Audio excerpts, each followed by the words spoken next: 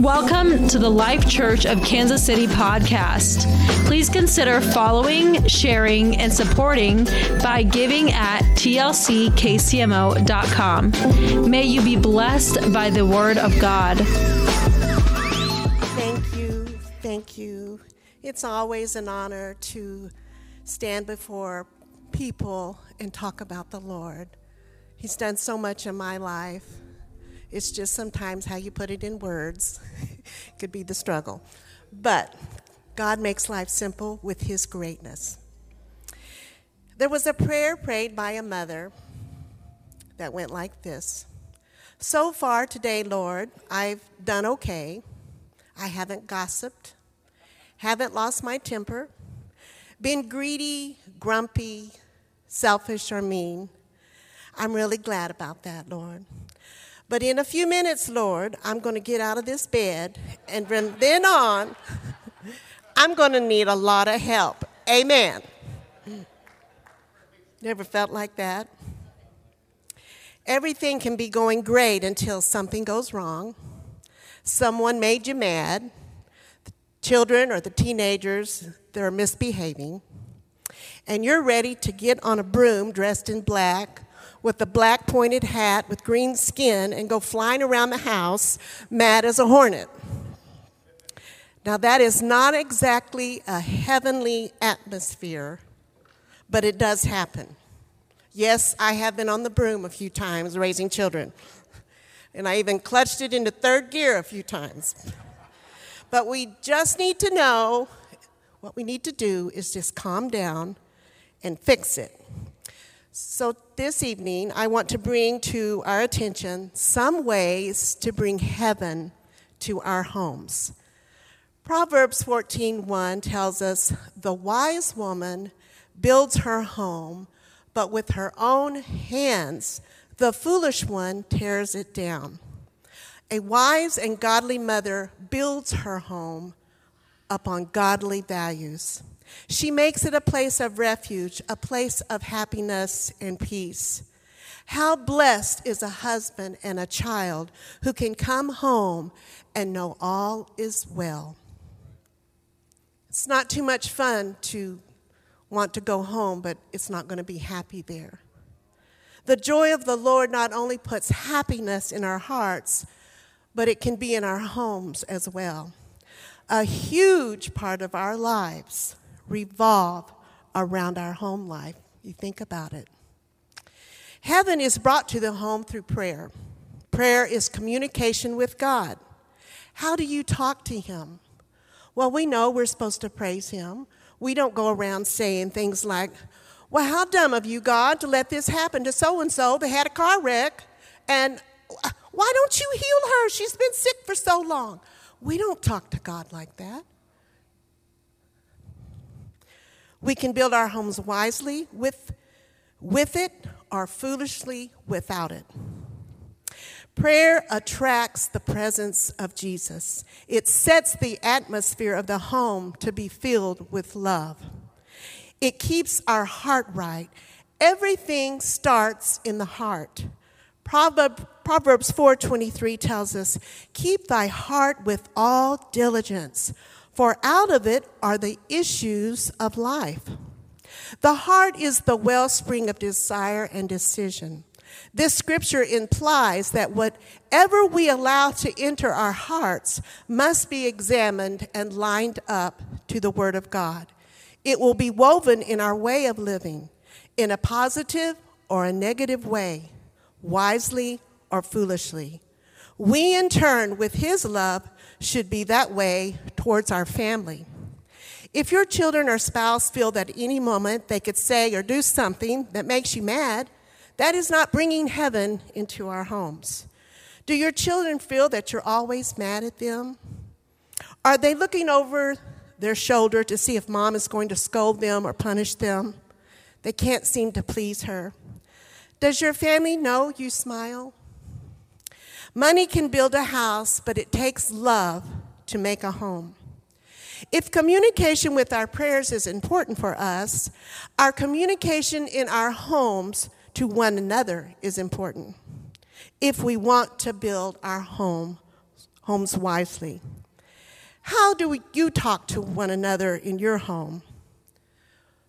Well, we like to greet each other with "how are you?" kind of a praise thing. How would it be that if upon entering the home we just start in, "Well, it's been a stupid day around here." You know, that just doesn't sit well in the home. Those words are powerful because they go out over the home and they set an atmosphere. It has been said a Christian is a mind through which Christ thinks, a heart through which God loves, and a voice through which Christ speaks. One of the things I learned from my mother was to be peaceable. She always had a godly song in her heart. She went around humming songs in her heart throughout every day. My vocal cords could not do that. But she hummed all day, just a soft hum. The sweetness and love of God flowed throughout our home. It set a heavenly atmosphere in our home. Now, I can play music, and I do, godly music or classical music, something nice. Now, Caleb has been known a few times to get into my Bose speaker, and I heard a flock of geese going by. I heard Johnny Cash come through really loud, going, "What is going on here?" We were just having fun. But I was not about to let Johnny Cash set the atmosphere in my home. A fire ring burning or whatever it is. But my mom's conversation in our home was uplifting. She never spoke negative. She never spoke negative about anyone. Or she never lashed out a cursing of anger. Our family times around the table growing up, most times breakfast, but always dinner, always began with the prayer of thanksgiving by my father. Both my mom and dad went through the Depression, the Great Depression, and they knew what it was to not have heaps of food. They didn't have a refrigerator full of food. They didn't have a pantry full of chips and dip. Their chip and dip was probably a biscuit dipped in bacon fat. That was probably what they snacked on. But reverence for God was taught in our home. The Word of God was spoken in our home. When it was church time, we didn't guess if we would be going to church. No, Mom would wear her nicest clothes to church to reverence the house of God and taught us to do the same. She would be dressed early, sitting on the couch, making sure everybody was getting dressed for church. God was first in our home and in our faithfulness to church. Heavenly things were taught in our home through correction. If any of us kids acted naughty in church, we would see a firm look on Mother's face and a good pinching in our ears. Now, I have not seen that here. You know, she used to grab our earlobes and give one of them little shakings. I can remember my mom when we kids would all get to arguing, picking each other, and tempers flared. Mom would say something like, "We're not going to be acting like that in this house. You just stop that right now." She would go outside, get a little skinny limb off a tree. It was called a switch, and she would spank our legs. She'd just take that little thing. It was just a little sting. There was no abuse there. It was a teaching, you better straighten up, or it could get more serious than this little sting. It could be a warmth to your backside.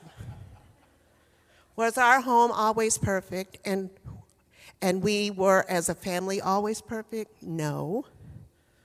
No, we're not born perfect. We're born into sin. Character and principles were strongly taught to us through example and teaching. We would have those times of misbehaving and disagreement, but it never trumped what we were. We were Christians. We were godly people. That was not who we were. It happened, but that is not what we were. That was not the priority culture in our home. Anger was not allowed to stay in our home. Conflict is a part of life. What makes the difference is if you handle it wisely or foolishly, or you don't do anything at all.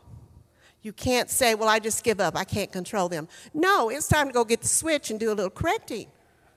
It's time to put some words into action. I'm not saying abuse your child. No. I'm not saying you have to spank them every time. No. I'm saying they need to know who's in authority, who's in charge. We made things right soon when those times of disagreement came. Mom and Dad didn't allow problems to fester and roots of bitterness get in our hearts. Teaching isn't always caught the first time. Some things must be taught over and over, again and again.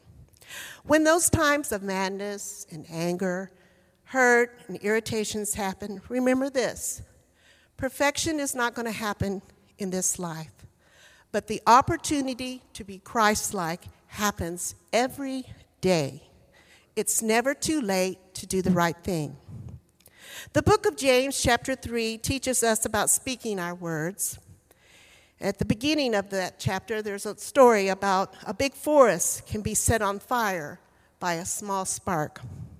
The tongue also is a fire, and it can corrupt the whole person, and can I say the whole home, by a mother who does not use wisdom with her words.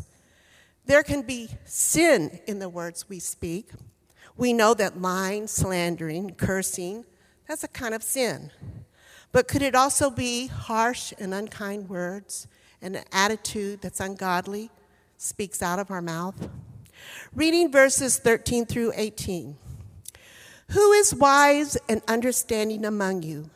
Let him show it by his good life, by deeds done in the humility that comes from wisdom. But if you harbor bitter envy and selfish ambitions in your hearts, do not boast about it or deny the truth. Such wisdom does not come down from heaven, but is earthly, unspiritual, demonic. For where you have envy and selfish ambition, there you find disorder and every evil practice. But the wisdom that comes from heaven is first of all pure, then peace-loving, considerate, submissive, full of mercy and good fruit, impartial and sincere. Verse 18, peacemakers who sow in peace reap a harvest of righteousness. Your home is heavenly when words of affirmation, kindness, peace, and love are spoken. You're putting seeds in your children that produces righteousness in them. What you are is what your home is. What you do or don't do is what your home becomes. Home is a gift that you choose to give or not give to your family. Making your home is a sacrifice. It's always a sacrifice to do what we must do rather than what we want to do. Your home tells what your heart is like, where your heart is, what you value, whether you're neat or sloppy. I remember Brother Josh Herring preaching to us about our homes. Christians should have clean, neat homes. I don't know if y'all remember that service, but it was all the Urshan kids, and there was a large group of young men, and I was the one saying, amen, amen, amen, amen. Kind of, one of those services where you pushed it over to somebody. I won't say who I was pushing it to. But he is tall and redheaded. No, he does great. I'm just having fun.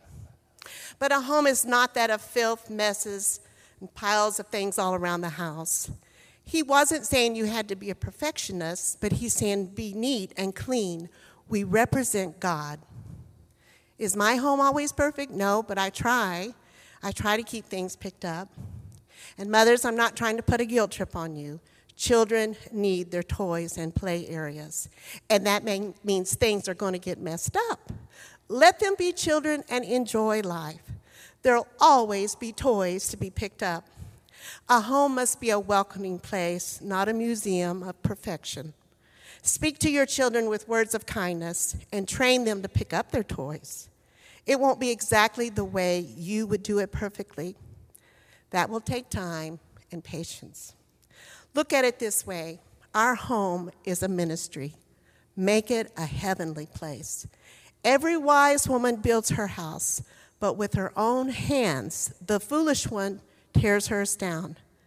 Make your home strong and sturdy, built upon the word of God. It won't fail you.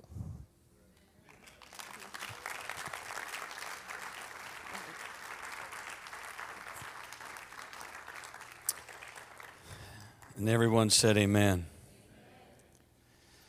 So Sunday, as you know, is Mother's Day, and Pastor asked the Queen and I to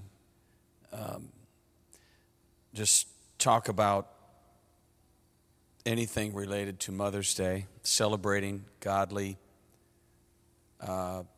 females in the body of Christ. And I read a few things today about motherhood, and I came across a little story of a mother was teaching her 5-year-old son the memory verse to quote in front of the church, and the children's program was coming up that Sunday. And so she memorized the verse, and he memorized the verse, and she's sitting on the front row trying to coach him and, sort of initiate. And when they gave him the microphone, he just froze. And little 5-year-old boy, he just forgot his memory verse. And his mother was on the front row, and she's like, I am the light of the world. He goes, oh, my mother is the light of the world. Well, it's not exactly like that, but a mother can bring heaven to a home. I had a colleague say to me several years ago, he said, in 30 years of marriage, I never looked forward to going home one single day.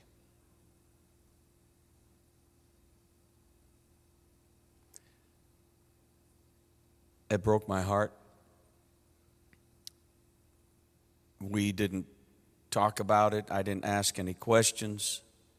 He was explaining why his marriage came to an abrupt conclusion.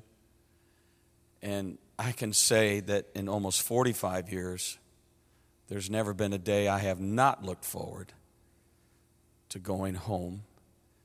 And to have that, you have to be intentional. And, I didn't have this in my notes, but I feel like I just want to share this right now. So what she said is so true. There's no such thing as a perfect home. And if there's an elephant in the room, it has to be confronted. We can't live dysfunctionally and not circle back if there's been issues, if there's been challenges, if there's been problems, and to bring things to a redemptive conclusion. Everybody say redemptive. The goal is, we all have to confront. Parents have to confront children. Husbands and wives have to confront each other. Sometimes we have to confront each other in the church. And confrontation is something that nobody should enjoy doing. If you enjoy confrontation, we need to talk. There is a problem. If you enjoy blowing people up, and then you feel all better about yourself, and you walk away like Arnold Schwarzenegger walks away after he unloaded a M16 in a group of people. And that's not biblical. Jesus gives us the pattern, and he says in Matthew 18, he said, go to your brother alone. Everybody say alone. And, he says, tell them the issue. So the first thing is, find a private moment alone. Don't run to social media and get your gang of thieves behind you. Don't gossip about it and get everybody riled up about it and get everybody on your side. Go to that person alone. That's the biblical way. Let me tell you something. Every time you obey the Bible, it will work. If we all want to obey the Word of God, then we'll all be in a good, safe place. So the first thing is go alone. Secondly, tell the issue. Speak the truth in love. That's what Paul said. Don't go in there accusing people. Don't go in there shaking your finger. Don't go in there animated and your voice being raised. You want to bring a redemptive conclusion to the situation. So you go alone. Secondly, you speak the truth in love. In other words, you say what the issue is. And then thirdly, how it made you feel. Bring your emotion into it. That's okay.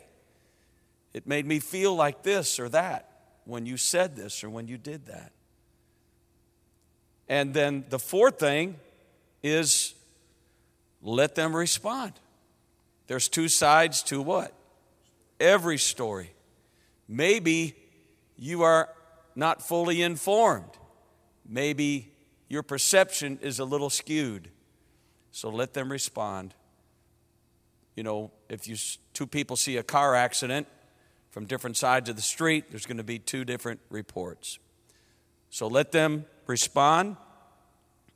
The fifth thing is repeat back to them in your words what you think you just heard them say, so there's no miscommunication. Man, this is really good stuff. And then the last thing is you bring it to a redemptive conclusion. I'm sorry, or they say, I'm sorry. Can we pray together? We may disagree, but let's just put that under the blood and let's move forward. I've got it off my chest now. I'm never going to say another thing about it. I'm moving forward, whatever it takes. And so this is how we bring peace to a home.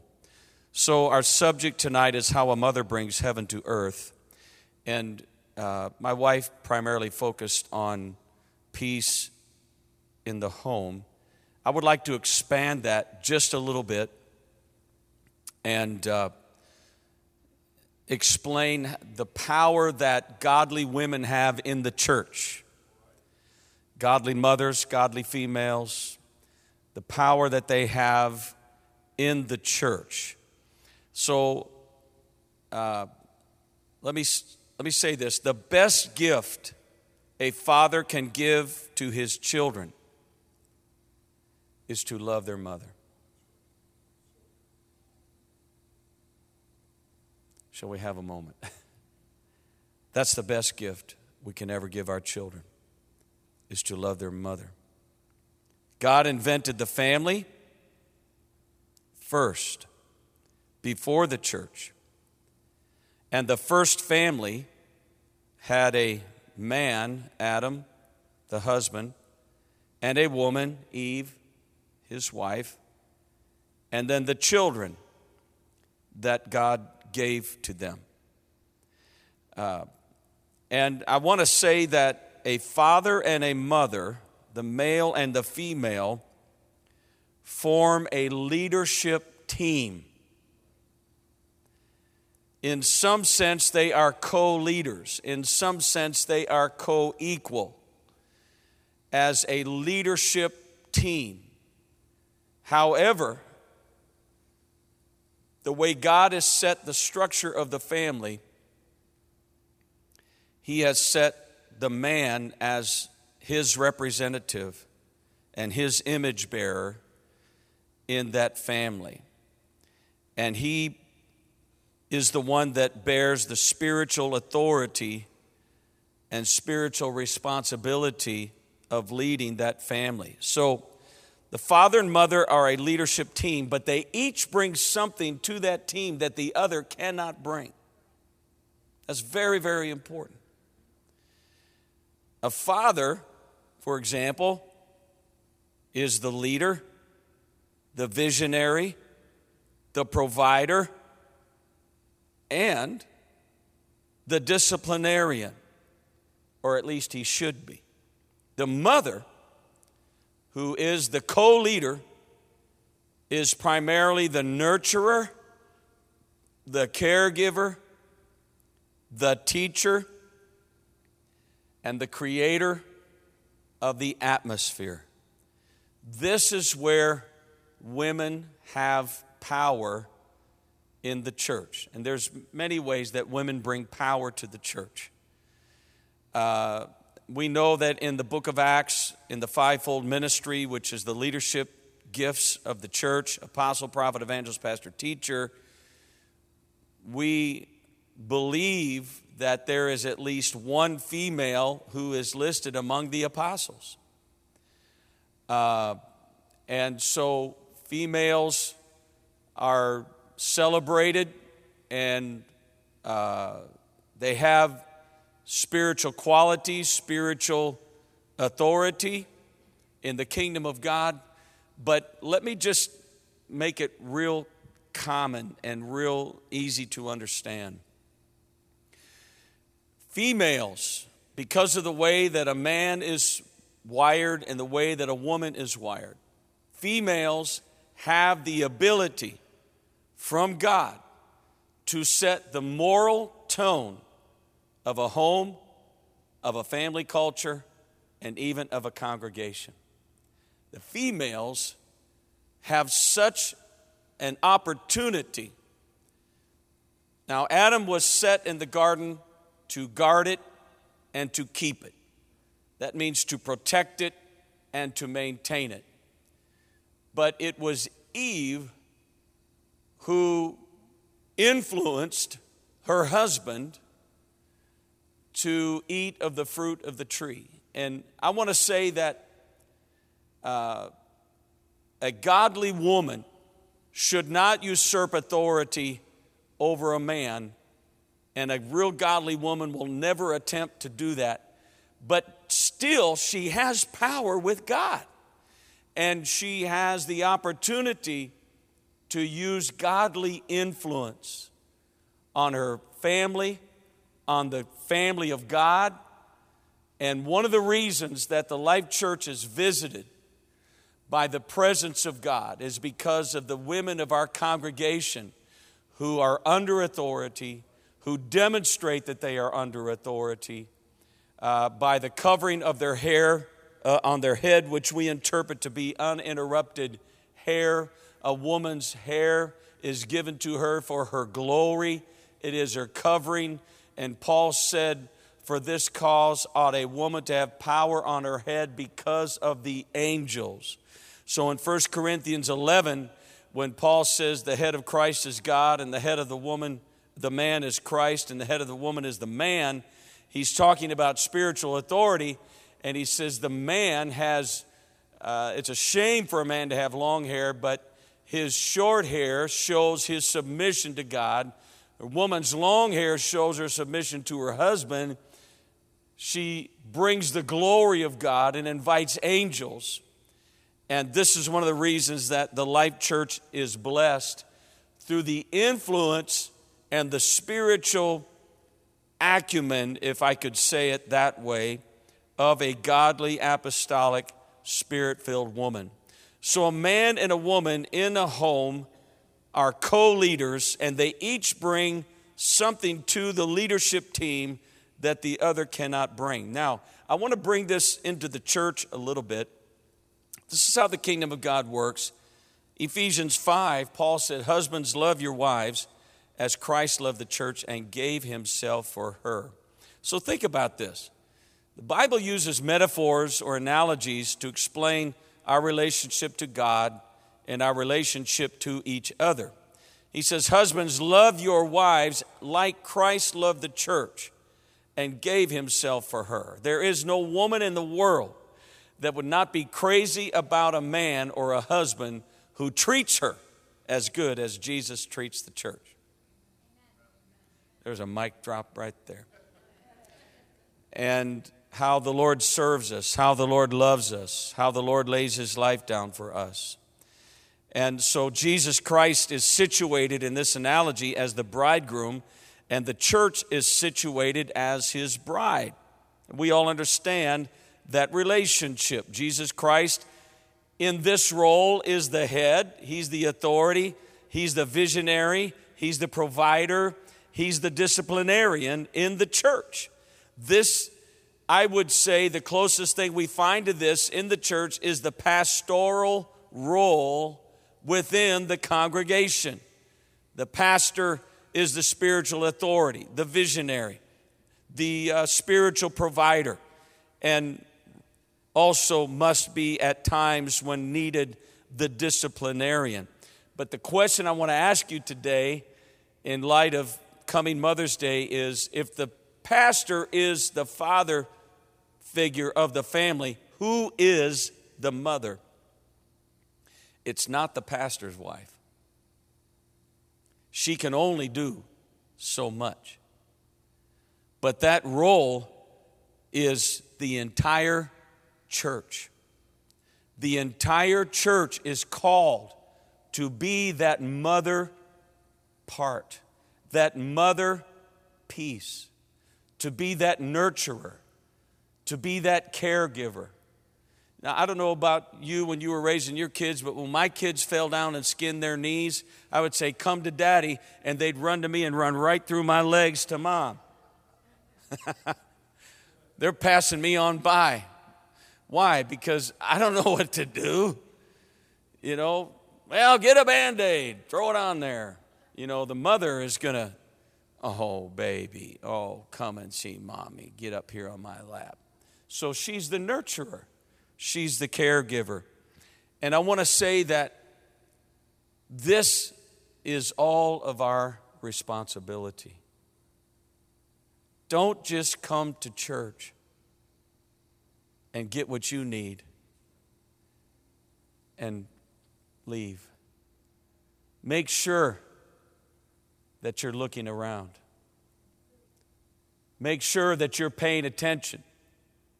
I know we all look pretty and nice, but some of us have just had a train wreck.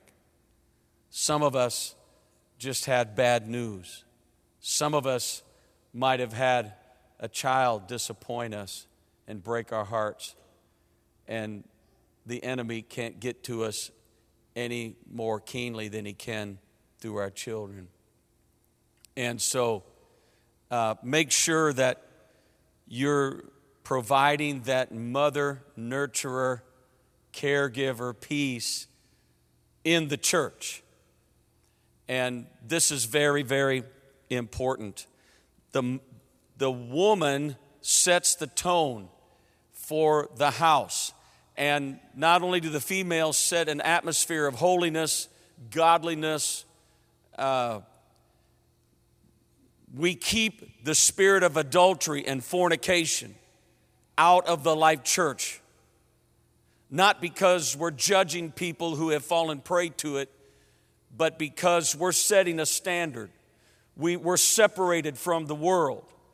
And I've never figured out, how do people who fall into those two sins find each other? They don't come to church wearing lapel badges. They find each other because spirits attract spirits.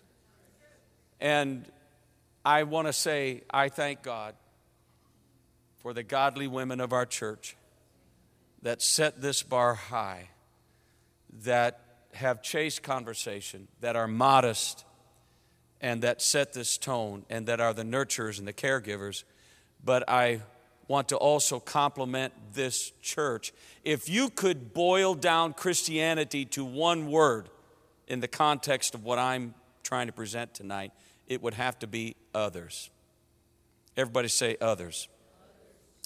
So Galatians 4, verse 12, "Dear brothers and sisters, I plead with you to live as I do in freedom from these things, for I have become like you Gentiles, free from those laws." Paul is addressing the legalism in the church in Galatia.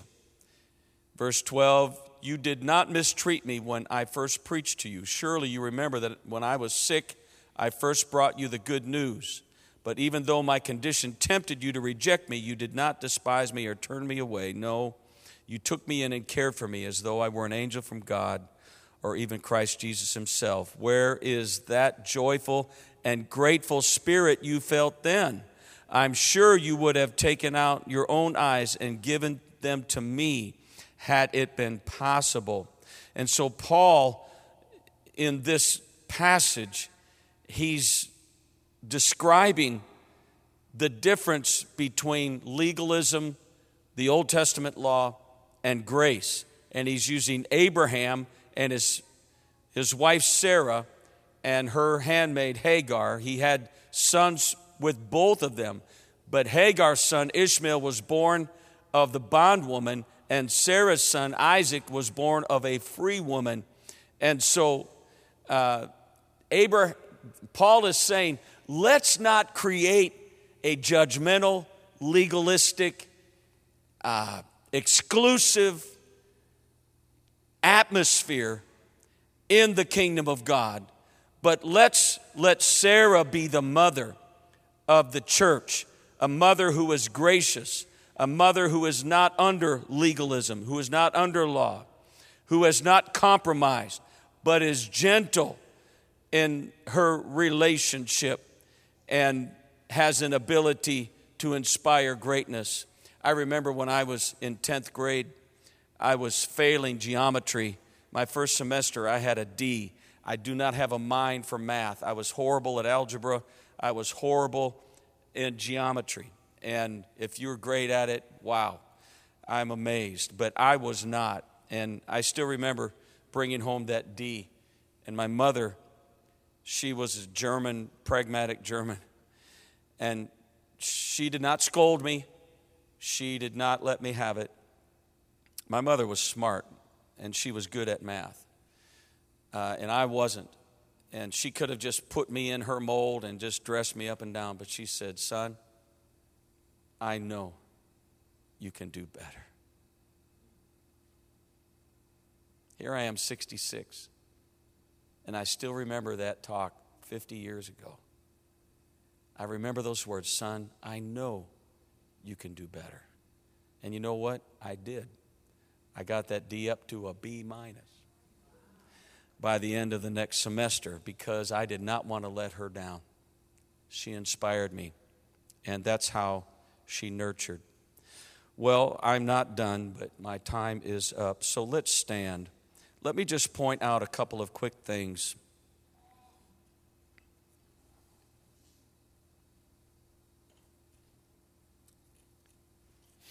When the Apostle Paul writes, he often appeals to the mother-child relationship. 1 Thessalonians 2, verse 7, he says, as apostles of Christ, we certainly had the right to make demands of you, but instead, we were like children among you, or innocent. We were like a mother feeding and caring for her own children. This is 1 Thessalonians 2, verse 8. We loved you so much that we shared with you not only God's good news, I love this, but our own lives. That's just like a mother. We didn't just teach you, but we sat down and we held you. Look at verse 9. Don't you remember, dear brothers and sisters, how hard we worked among you? That sounds like a mother to me. Night and day, we toiled so that we would not be a burden to you. Then verse 11, and you know that we treated each of you as a father treats his own children. We pleaded with you, encouraged you, and urged you to live your lives in a way that God would consider worthy. So I guess I want to close with this. When we come together, let's be the mother. Let's let God be God. Let's let the pastor be the pastor. God can do what only he can do. The pastor will do what only he can do. But as the mother, as the wife, as the bride, as the church, we must do what we can do. We must be here to nurture these new babes, to love them, to not judge them. Put an expectation on them, yes, but not set the bar so high that they're discouraged and they want to quit and they give up. In fact, I was talking to one of our brothers before the service tonight, and he said one of his first services, he came and people were talking about different versions of the Bible, and it was overwhelming, and he felt sort of judged, and I'm glad he got through that, and that was not the intention at all. But when we come to the house of God, let's look around. Let's pay attention. Let's be that nurturer. When we hear the word of God, let's not just make it about us and just rush to the altar. Let's come to the altar, but let's look around and see if there's someone that we can minister to, that we can be the mother to. We all know what it feels like to have someone lay their hand on our shoulder. We all know how comforting it is to have someone speak words of prayer over us or to take us aside. Amen. Let's pray. Lord Jesus, we celebrate godly womanhood. We celebrate apostolic, godly females in the house of the Lord today, and mothers in particular. And I just pray that, Lord, Jerusalem, which is above, will be the mother of us all. Lord, that the church will be that mother, that nurturer, that caregiver, that one that, Lord, carries the seed and gives birth and travails, Lord, until, Lord, that child is born. Lord, I pray a blessing on our godly women. I pray for a woman right now that's under attack, Lord, that wonders if it's worthwhile to hold a standard and to be faithful and to be modest and godly and reject, Lord, what this world calls beautiful.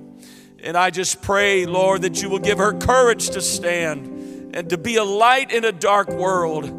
Lord, with all of this gender identity confusion and dysphoria that's around us, Lord, may we have men and women in the church who know who we are in Christ, that we understand the order of creation, Lord, that we will serve you and be faithful to you, that we also, oh Lord, will be sensitive to the needs and the burdens of one another. Lord, I pray this in Jesus' name.